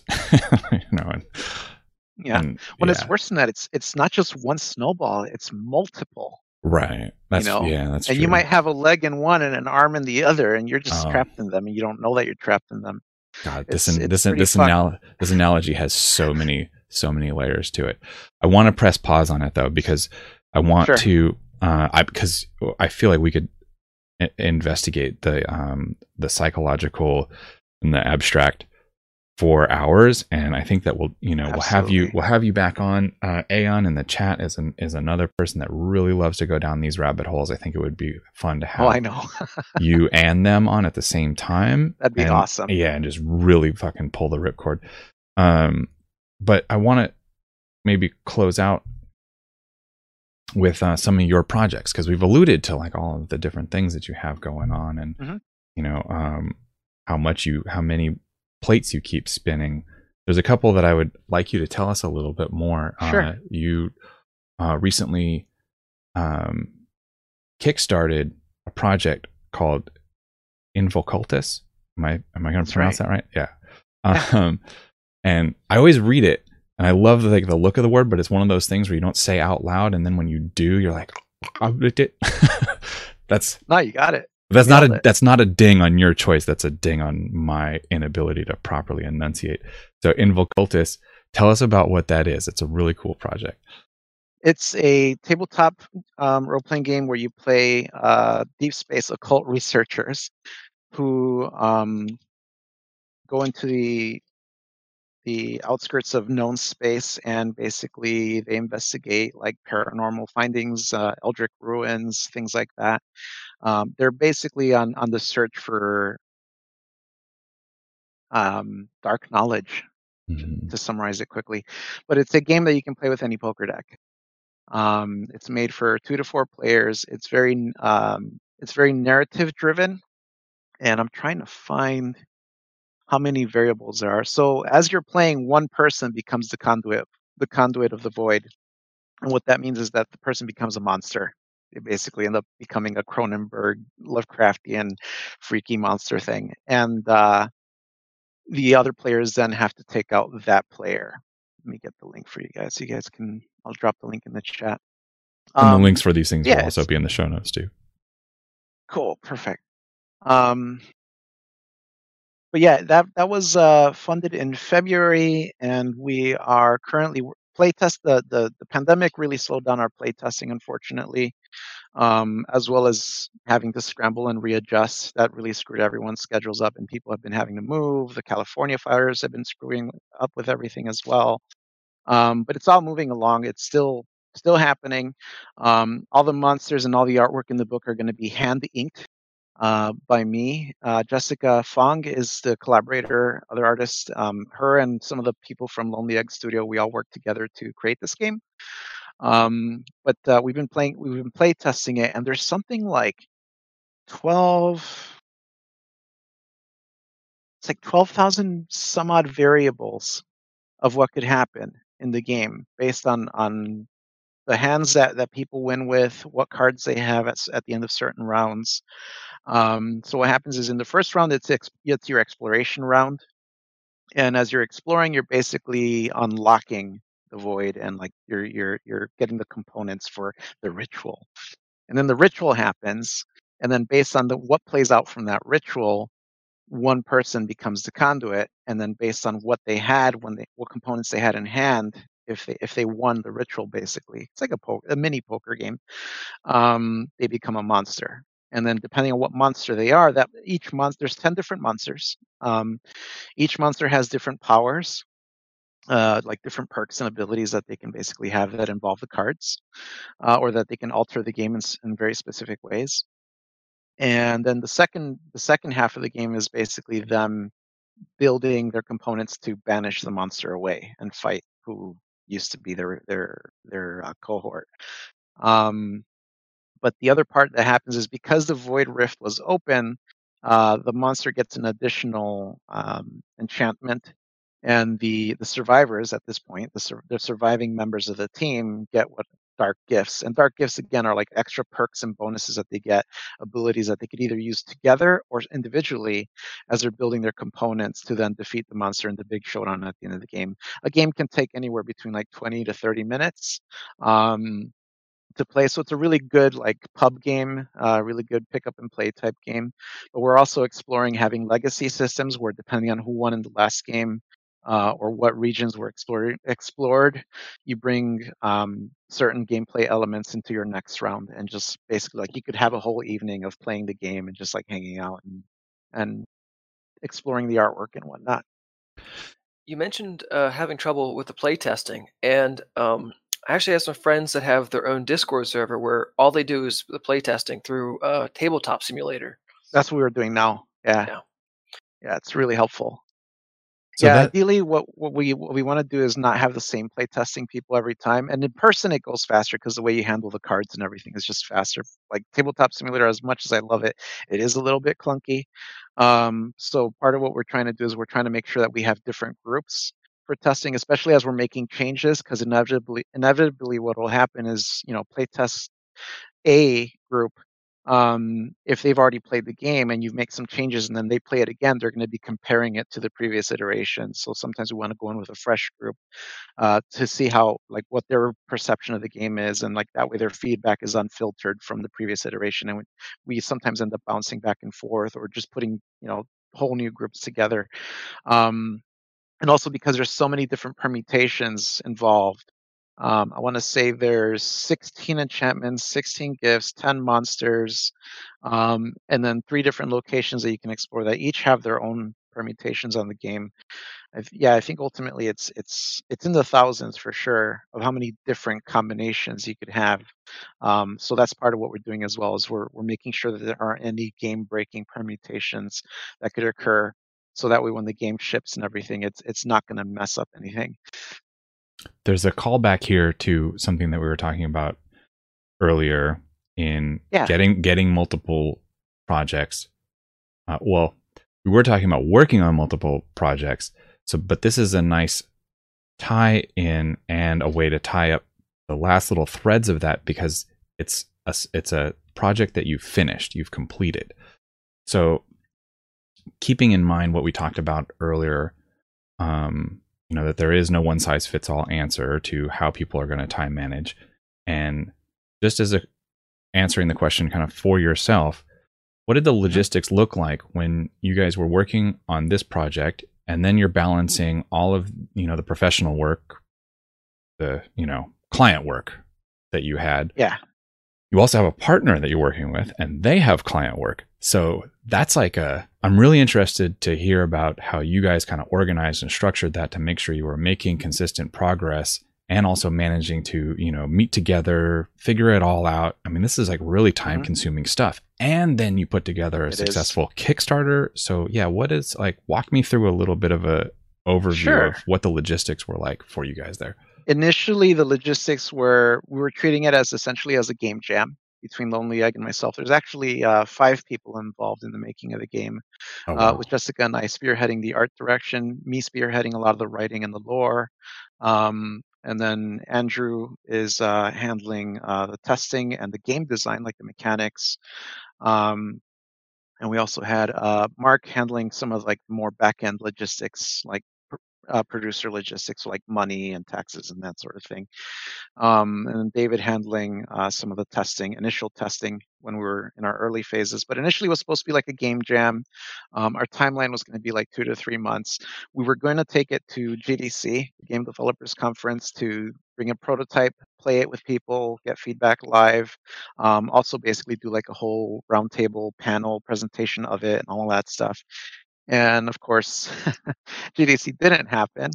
I was supposed to stay out there in San Francisco with them to basically get it all finished or at least get a lot of the nuts and bolts ironed out and the artwork and everything ironed out, so that then we can just spend all of summer in the actual production doing like the layout and fleshing out and, like I said, doing all the variable testing. But one of the things that we did is we, first of all, because we were treating it like a game jam, our initial scope was smaller. It's it was made for RPG Zine Quest, which is an event that Kickstarter has started doing.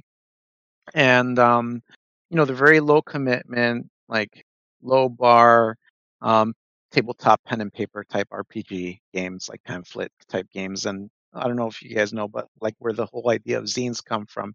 But in like in the 60s and 70s, especially when photocopiers became more accessible to people started making zines. And sometimes they were fanzines, like for horror movies or music or whatever,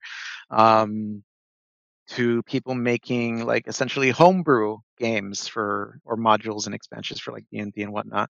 And that's where the whole thing comes from. And it has this like whole aesthetic to it that really inspired what we're doing with the game. But as far as that's concerned, like that's kind of the bar that we set for the initial. But we really like the idea that we came up with. We like the design, we like the aesthetic, the monsters, all of that stuff. We love it a lot, and it's kind of taken on a life of its own. And we weren't really expecting the Kickstarter to take off as hard as it did. So as a result of the Kickstarter, we've been able to flesh the game out even further. We have all these new systems that we want to bring back for like a expansion for that game, that we're kind of shelving based on what we're doing with this one. But we're trying to. Part of what helps is having accountability partners with each other, because we all have skin in the game, in regards to time and in regards to our workload and everything else. And then the other part of it is, just constant communication, especially in these days with everything that changed, because they had to move, believe it or not, over the summer between the pandemic starting and now. They've had to move 3 times because of the fires and all that other stuff as well, all these logistics. And I did my studio rebuild and all that stuff, so I've essentially moved as well over the summer because of this stuff, because doing all this was like basically like moving house. Even though I'm still in the same house, like it was like moving house, setting it all up in one place and getting all my musical equipment and everything set up, because I'm looking to significantly ramp up what I do over the next few weeks, months, in regards to what content I'm putting out. But it goes back to what I was saying earlier, is about like setting realistic milestones, bite-sized chunks that you can actually manage, constant communication. In this case, if you're working with other people, it helps to have those accountability buddies. If you're working by yourself, kind of to more adequately answer your question, I think the same things apply. having communication with yourself sometimes means taking notes and putting shit in your calendar, or even just leaving stickies around your computer. Like, hey, don't forget to do this. Hey, today you're sketching that. You know, tweet about this. Post this on Instagram. Whatever it is, having that kind of transparency with yourself. Um, I've since I used to be one of those people that would keep everything in my head. And I've since learned not to do that. Like how much less work it is to just write shit down and forget about it, not having to like try to remember stuff. Right. So now I have a little notebook where I keep my ongoing stuff on my I have a Discord server that I made just basically for me and some of my gaming stuff.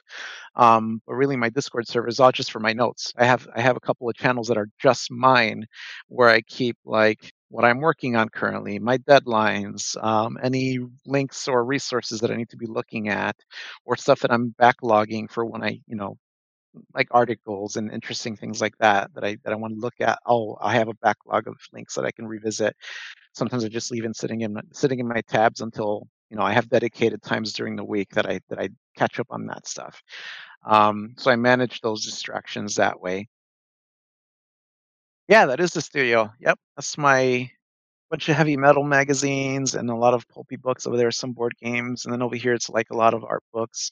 My drawing table's over there, my musical equipment's over there, and then over here I have I call it the puck, but it's a round red puck couch for reading because I have a lot of my reading books and just kind of like my chill out area is over there. So I kind of have like a nice little cozy, very Twin Peaks inspired space here. I wanted to circle back to what you said about the Kickstarter. You said that it surpassed your expectations. Beyond the intrinsic draw of the content, Yeah. do you have any extrinsic ideas as far as what may have brought more people to it than you would have expected? I think the streaming certainly helped. The artwork for sure helped because one of the things we did is we cranked out quite a few pieces of art for it ahead of time. And also, the community. I think for any Kickstarter to succeed, and these days actually, for us artists, creatives of any kind, to make it, it's I think now more than ever having a community, not just an audience, a community that has your back is so important. I think without people, like Spectre Faye and Beth, yourselves, Rosen, all of these people, Eon, all of these people who, are constantly signal boosting us, but also, getting excited about what we do and all of that. Word of mouth, word of mouth helps a lot. One of the things that I kind of, and I'm sure, I'm not the only one who's noticed this, but when you're selling something yourself, it's very different. There is more resistance and reluctance and pushback. And I'm sure if any of you guys who do the convention circuit, you know what I mean? Like if you're selling your wares, there is a different dynamic than if somebody's in your at your booth geeking out over your work and then somebody else walks up and then they basically pitch your work to the person that just walked up. As a fan, I think fans hyping your work to other fans or potential fans is a lot easier than you trying to reach those fans yourself. So that's another reason I think community and having people who have your back that way is so important and so much appreciated. Because otherwise I probably wouldn't be able to do this anymore. And I don't know how much that goes for a lot of other people, but for myself, I know that's certainly to be true. One of the things that's happened recently as well is I've not really been active on social media as much anymore as I used to be because it's just gotten way too loud. And I just don't have the patience for it anymore like I used to. Yeah. But through the networks and the communities that I have, like I'm still getting just as much work as I was when I was really active on social media. I think if I did both, that would be even better. But right now I have the spoons that I have, and most of my spoons are sporks. So that's the reality of the situation right now. That's fair. We had a few questions for you about social media that didn't feel like they tied in at any point, and okay, it's okay that we don't get to them. I would just say that it never gets old hearing or being reminded about the importance of community in a day an age when social media does have such a pervasive influence on all of our lives that at the bottom of all of it, there really is the necessity for people of like mind and companionship and a family. Let's call it what it is, rather than this sort of like almost kind of played out word of community. It's like we're really talking about Takes families. A village. Right. Yeah. I always love hearing that, being reminded of that, reiterating it, that like the interconnectivity of the internet hasn't broken that, and in fact has taught us how much more important that is than ever, I think. Yeah, that's cool. Speaking of this idea of community, another thing that you're part of that I wanted you to talk about a little bit was the Art Forge. Something that you help run and manage, and you speak a little bit about. Can you tell us what that is? So the Anvil Art Forge started, 4 years ago, 5 years ago. No, initially it was kind of just like a quiet, small group while we refined the nuts and bolts of how we wanted it to work. It's not a huge group on Facebook.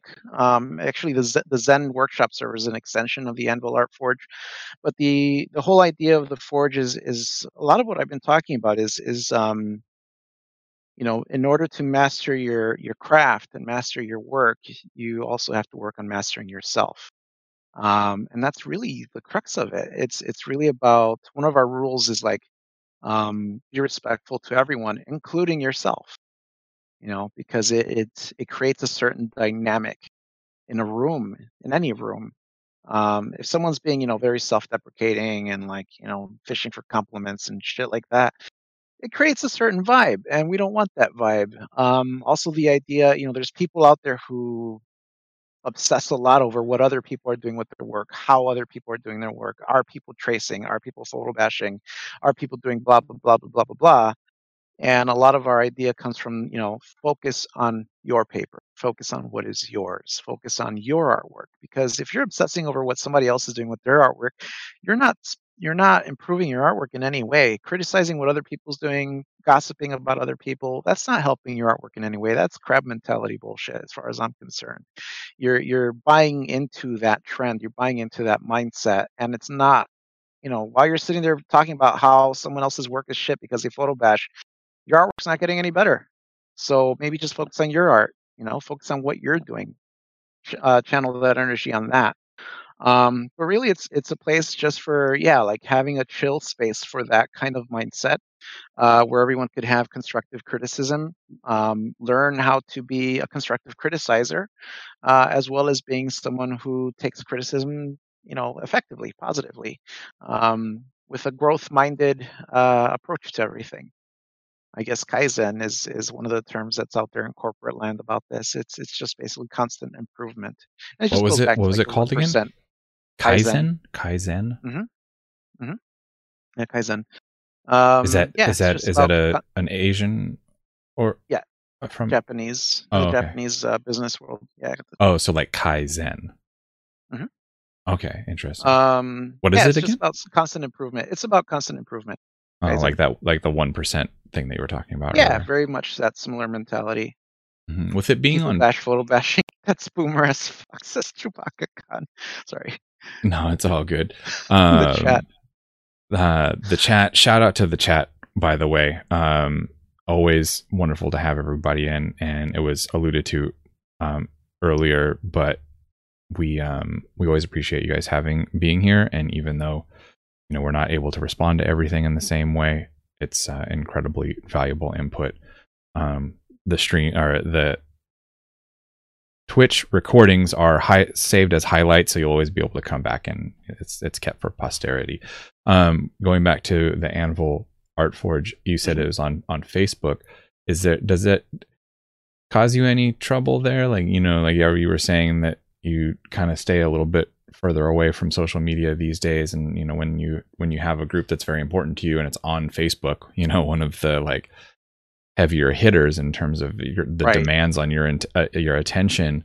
How does that work? And is there a reason why you keep it on Facebook as opposed to trying to move it to Discord or have it be there? Well, that's just it. mostly everybody who is active in the Facebook group has become active on the Discord, so Okay. that kind of resolved itself. Okay. Everybody's, I think, well, not everybody, but many people are in the same boat where people are getting sick of social media, and also the fact that the algorithms and everything else make it basically impossible to keep up with not only your personal connections but groups like this one as well. When we started the what was it? Yeah, when we started the group, initially we're like 200 people. Then we shot up to like 700. But what we noticed is that there wasn't a lot of activity, and we weren't interested in having like a big, huge group. We were interested in quality over quantity, quality of instruction. Conversations we're having, the conversations that we have on my streams. We wanted more of that sort of thing happening. Wait, hold on 1 second, Sal. Let me pause you because Yeah. you were getting a lot of glitches My in the robot running matrix. Now it seems to have passed. Yeah, I didn't want you to say Okay. anything like super awesome and have it be lost. Okay. But Hopefully yeah, you're that's good now. stable now. Yeah, you're Looking good at now. Discord, looks like it's okay. All right, cool. Yeah. So, quality over quantity. Having conversations like the ones we typically have, like on my streams, the ones we're having today. That's really what we're interested in. Not a lot of like the indulgent crap, basically. Wait, So this one of the things isn't that we did is indulgent? this is indulging in a more productive manner, I'd like to think. Oh, thank God. Okay. It's not like we're sitting here talking about, talking crap about Blake or something. Love you, Blake. Love you, Blake. But yeah, initially we were doing interviews every week. Every month. But this year, with everything that's changed, we decided to just focus on our personal lives and just kind of rethinking the whole thing. I'm thinking in this next coming year, depending on what happens, hopefully we don't get hit by an asteroid or I don't know what the fuck's next. Shh, stop. Don't we even will hopefully don't even be do it, dude. locusts. I don't know. Hopefully we'll start doing the interviews again. But when we're doing the interviews, we're doing them kind of like this. We're talking more about the introspective side of things rather than like the how do you do stuff. Like when did you start? What was your first break? It was Right. more, and we did a lot of thematic ones too. The last one we did was last Halloween. We did one with uh, fuck, the special effects artist from Nightmare on Elm Street and another special effects artist from Outpost 31 Productions, talking about concept art and its relation to practical effects and production fabrication. And it was a good show. We went for a long time. Nice. But that's the kind of thing that we would do. We would theme things. One of them was all about creating your own IP.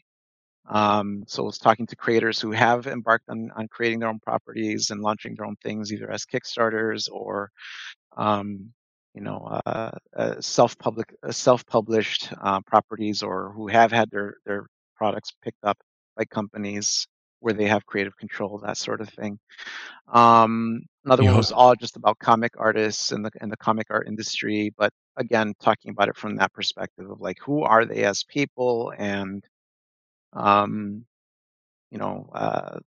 the artwork, beyond the surface level of the art.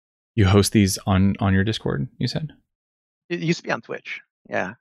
Oh, okay. Yeah, you can actually find all of these on my YouTube channel still. Okay, good. That's what's going to be my next question. Are there. Yeah, you've got all the recordings there. Okay, cool. Then I'll have to make a note to also put a link to your YouTube. Well, as we're coming close to a close, Sal, I want to make sure that we haven't missed anything that you were hoping to talk about. So if there's anything that we didn't get to that you want to point out or you wanted to highlight, do so now or forever. Sure. Quiet. Well, we touched a little bit on the mentorship stuff. Really quick, for anybody who's curious, you can learn about that at my Patreon. I'll drop a link to that in the chat as well. And there'll be a link in the show notes too. This program is called the Artist Doing Being Mentorship, and it's all about. In fact, I'll post a link that's specifically about that. The Artist Doing Being Mentorship, I call it Doing and Being because it's like the doing is all the fundamental stuff. It's anatomy, it's lighting, composition, all of those types of things, down to time management and process, that sort of thing.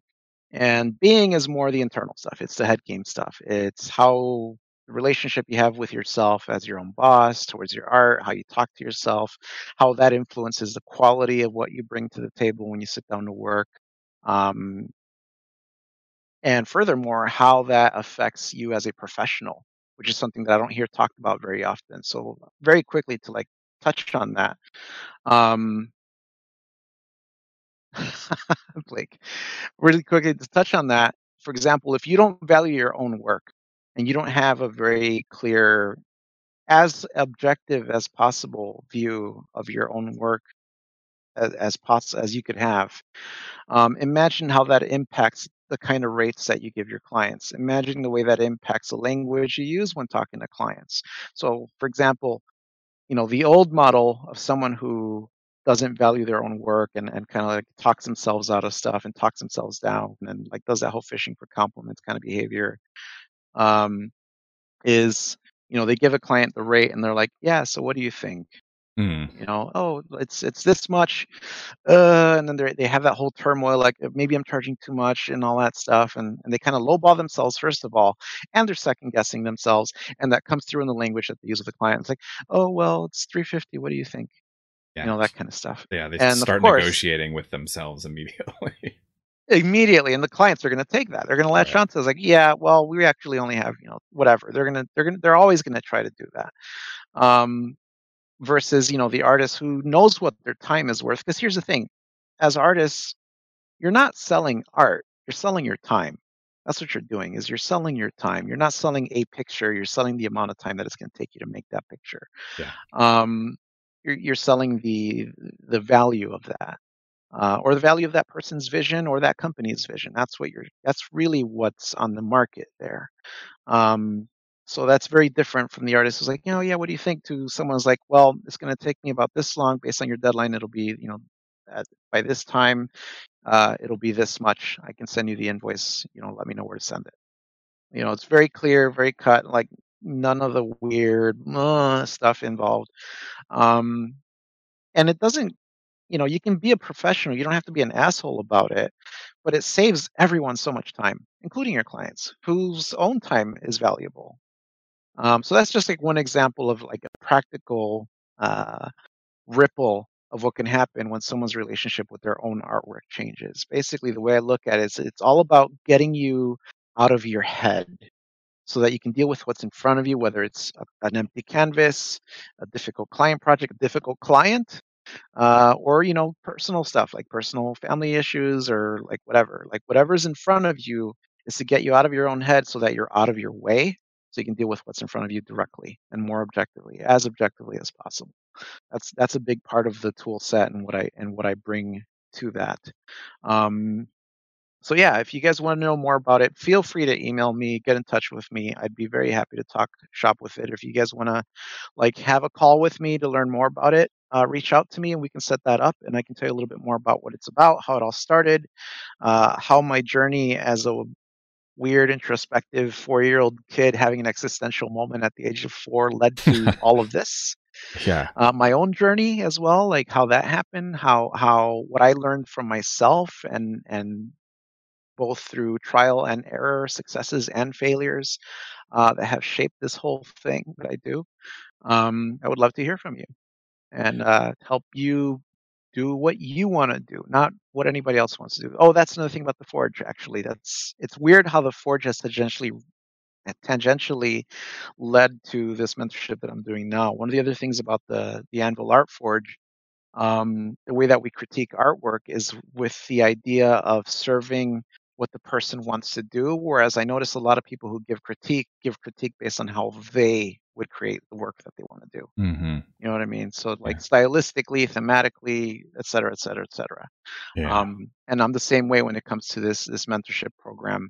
Um, it's about me helping you do and walk the walk that you say you want to walk, not me telling you walk the way that I walk. That's not really helping anybody. Kind of going back to the conversation we had earlier about advice, right? Like there's always going to be variables. Everyone's going to respond to something different.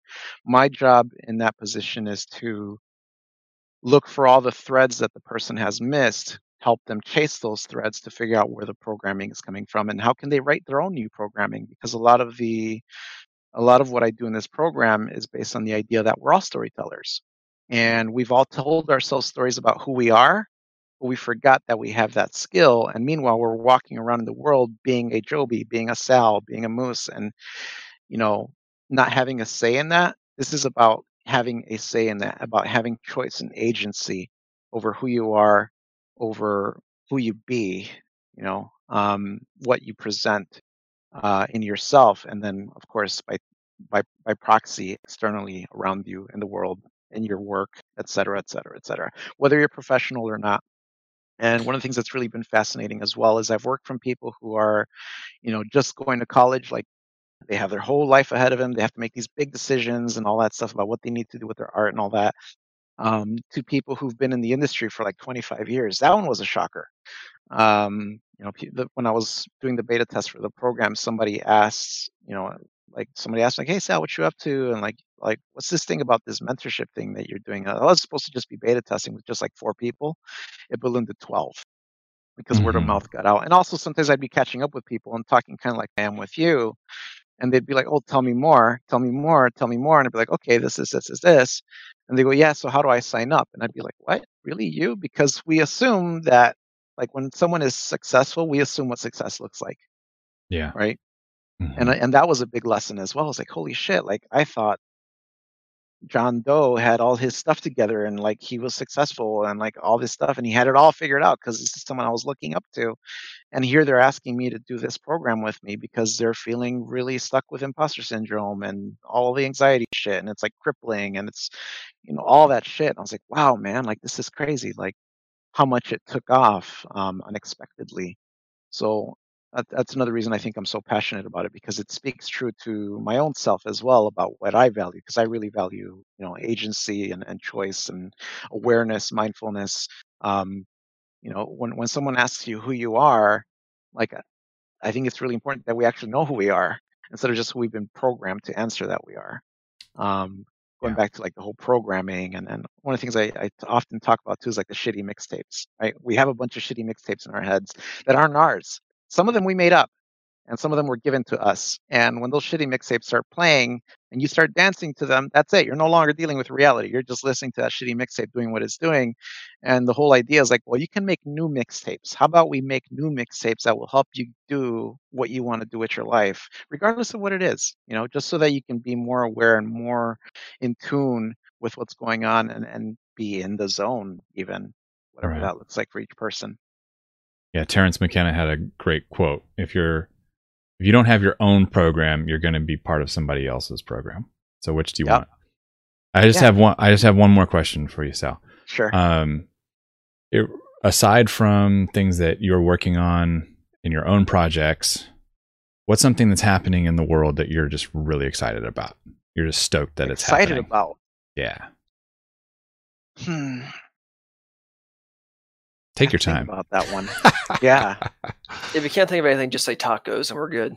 Yeah. Yeah. I'm Food is always a excited good way about to go. tacos. Yeah, food. Oh God, Beth and then Ian and all the regular crews over on my stream know how much we get into food all the time, all the time. But food is wonderful because it's a way that cultures have always bonded. Yeah. People always bond through food. Food is so important. Mm-hmm. Culturally as well, like exchanging our foods, our spices, our recipes, uh, diffusion. That's such an important thing. But honestly, let's see. I'm gonna say virtual reality. Oh yeah. I'm excited about virtual reality. I'm excited about, especially the way that everything is changing so suddenly this year with all of this stuff going on. I want to say virtual reality is super super exciting. That it's made such a comeback, I guess, because Mm-hmm. virtual reality is weird. I remember like in the late 90s and early 2000s, virtual reality was talked about a lot. And you'd go to the arcades, and some arcades would have like a setup for it. And it was really Mm-hmm. rudimentary and really like not realistic compared to what we have now. Yeah. And then it But kind then of it kind of pooped like out. fell to the Yeah. wayside. Yeah. Yeah. Yeah. And then, of course, now we have, Oculus and HTC and like all these companies jumping on that stuff. And I think it's exciting. It's exciting for not just for like art and games and that sort of thing, but also for human connection, for doing activities socially, for sightseeing, for, I mean, hell, even like other applications like going to concerts across the world and things like that. I think there's a lot of untapped potential when it comes to VR and 3D peripherals and the usage of yeah, VR sculpting, VR art, yeah, all of that stuff is really exciting. But Is sharing those experiences. but definitely not porn, because that's disgusting. Oh, absolutely. And you should be ashamed of yourself. Go talk to your Or priest. don't. What? What if your priest insists? Depends on what kind of priest, Joby. Oh, is the priest there too? I'm sorry, we're getting What if off they're track. like a tantric? Like there's that's a whole rabbit hole we can jump into on another show. Thank God the recording isn't showing Moose's face right now. He gets so mad at me when I do this. Okay, so real quick, I'm going to change the topic. Cool. Sal mentioned a few times the GDC talks, and you can find a lot of these on their YouTube channel. They post one a day, and they're often really dry presentations, but sometimes they're like really entertaining. But most of the time, you'll get some information out of them. I would recommend that you just flip through them, watch 10 minutes of it. If it doesn't seem like it's a talk that's going to be interesting to you, then just go to the next one. Even if you're not interested in video games, because they can go into production and art and all these things. Who is this? This is GDC. Oh, GDC. Okay, yeah. Yeah, they have their own GDC YouTube channel. Like yeah, the Vault. But the Vault is their own thing, and then they have a YouTube channel too. So the Vault is for past participants who want to watch all the videos and get all the slides along with them. Whereas the YouTube channel is just they have a camera in the back, and then they let that play through. If you're looking for something a little more entertaining from the video game side, there's Game Maker's Toolkit, which has a lot fewer videos, but they're like much more well edited and entertaining. They're great. Oh, that'll teach you. Oh, there he goes. How dare you start talking about anything but.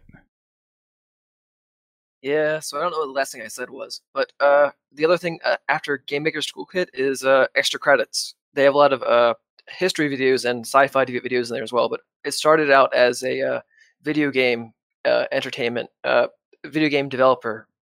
How do you make video games type thing? So yeah, those are the places I would go to learn how to make games, whether it's board games or even D&D supplements and stuff like that. Oh yeah, and not only that, but there's a lot of really great talks like postmortems that you can learn a lot from, where people get into more of the personal stories behind the games that they made. What's the game? Owlboy? Is that it? Owlboy? Their talk was amazing. Highly recommend checking out their talk. It took them 10 years to make their pixel art game, and they talk a lot about like the failures and the small successes along the way, what they would do differently, but also how it affected them personally, how the success of the game affected them personally, and all that stuff. And that can be really fascinating, can be really, really good learning opportunities for people who are interested in any of that stuff, but not just as game developers, but like entrepreneurs or professionals of any kind, really. There's a lot of good stuff. I'm a big fan of learning from other people's failures and successes as well. One I want to point out to anybody that plans on like working with a team is there's a video on GDC about it's an EA team, and they were more productive than any other team at the studio. And it was I'm trying to remember the exact words now, but it was a distribution of crap. I'm gonna have to think about it and put it in the notes. But it was autonomy, mastery, and purpose. That's it. It was talking about how you get to motivate people to work for you, and it's the short version is you get them to be involved and have ownership of the decisions that they make, and you think that you hire people that are good at what they do, and you let them do it. We're coming up on 2 hours, so I have to jump in here. I want to make a quick note about next week. We're going to be talking to Heather Hitchman. We alluded a little bit to Patreons in this episode. And next week, we're going to be talking to Heather, I think, pretty much entirely about her Patreon, because it's a case study in success. And she has a lot of great things to say about it. So if you're interested in that sort of thing, please make sure you show up for that. And to put a final note on it, Sal, the Dark Cloak, thank you so much, man. I really appreciate it. As usual, it's a dam break of fascinating information from you every time. And I can't wait to the next time that you're going to be on. I really appreciate it. Thank you. Tomorrow, actually. I'll be on tomorrow. We are doing a blind D&D sketch jam. Where I have a guy called Shiny, who's my DM for our games. He comes on and he just gives us descriptions, no names, doesn't tell us what we're actually drawing. He gives us blind descriptions of random monsters from the D&D compendium, and we sketch them based on his descriptions and see how close we get to what it actually is. It's pretty hilarious. It's a good time. We're usually timed for like 20 minutes for each sketch, and it's fun. It's a lot of fun. Fantastic. Right on, dude. I'm going to hit the end on the record button, man, and we'll see you soon. Thanks a lot, dude.